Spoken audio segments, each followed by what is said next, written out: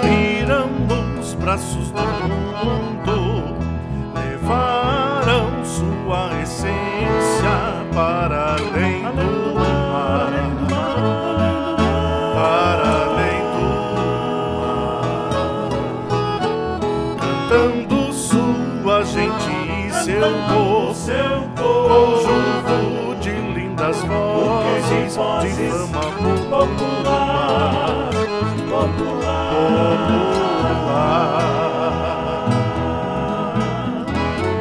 Porto Alegre, onde tudo começou, nas ondas da rádio Farroupilha. A cantora Inah Vidal convidou a quem viria a ser seu grande amor para compor o conjunto vocal. Tasso Bangel, o compositor. Também vieram Danilo e Alfeu Logo, depois a estrela d'alva pra fechar a formação. E juntos eles eram o Conjunto Farroupilha, uma família musical, uma família musical.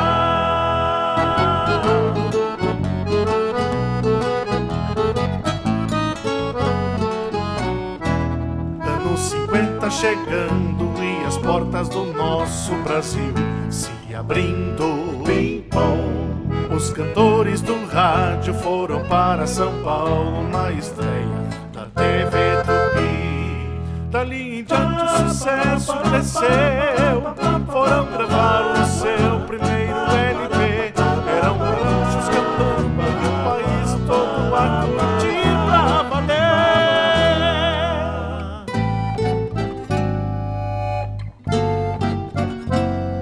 Em Londres se preparando para entrar na gravação, ensaiando uma canção para não sair do tom. E pelo canto da porta, uns garotos a olhar.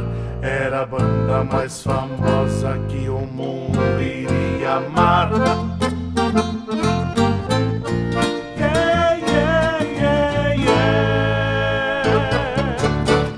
Danças gaúchas surgiram com Barbosa Lessa e Paixão. A parceria tomou forma e as pesquisas se fizeram som. O toque, o pezinho, o chimarrita, bala e o rato e outras mais. É o Rio Grande dançando com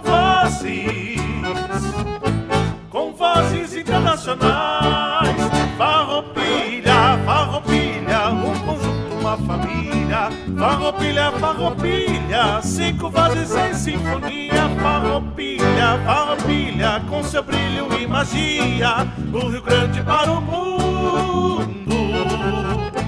O conjunto Farroupilha, Farroupilha, Farroupilha, um conjunto, uma família. Farroupilha, Farroupilha, 5 vozes em sinfonia. Farroupilha, Farroupilha, com seu brilho e magia, do Rio Grande para o mundo.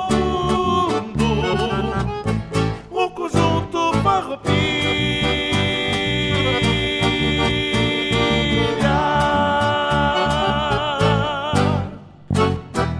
Rio Grande do Sul.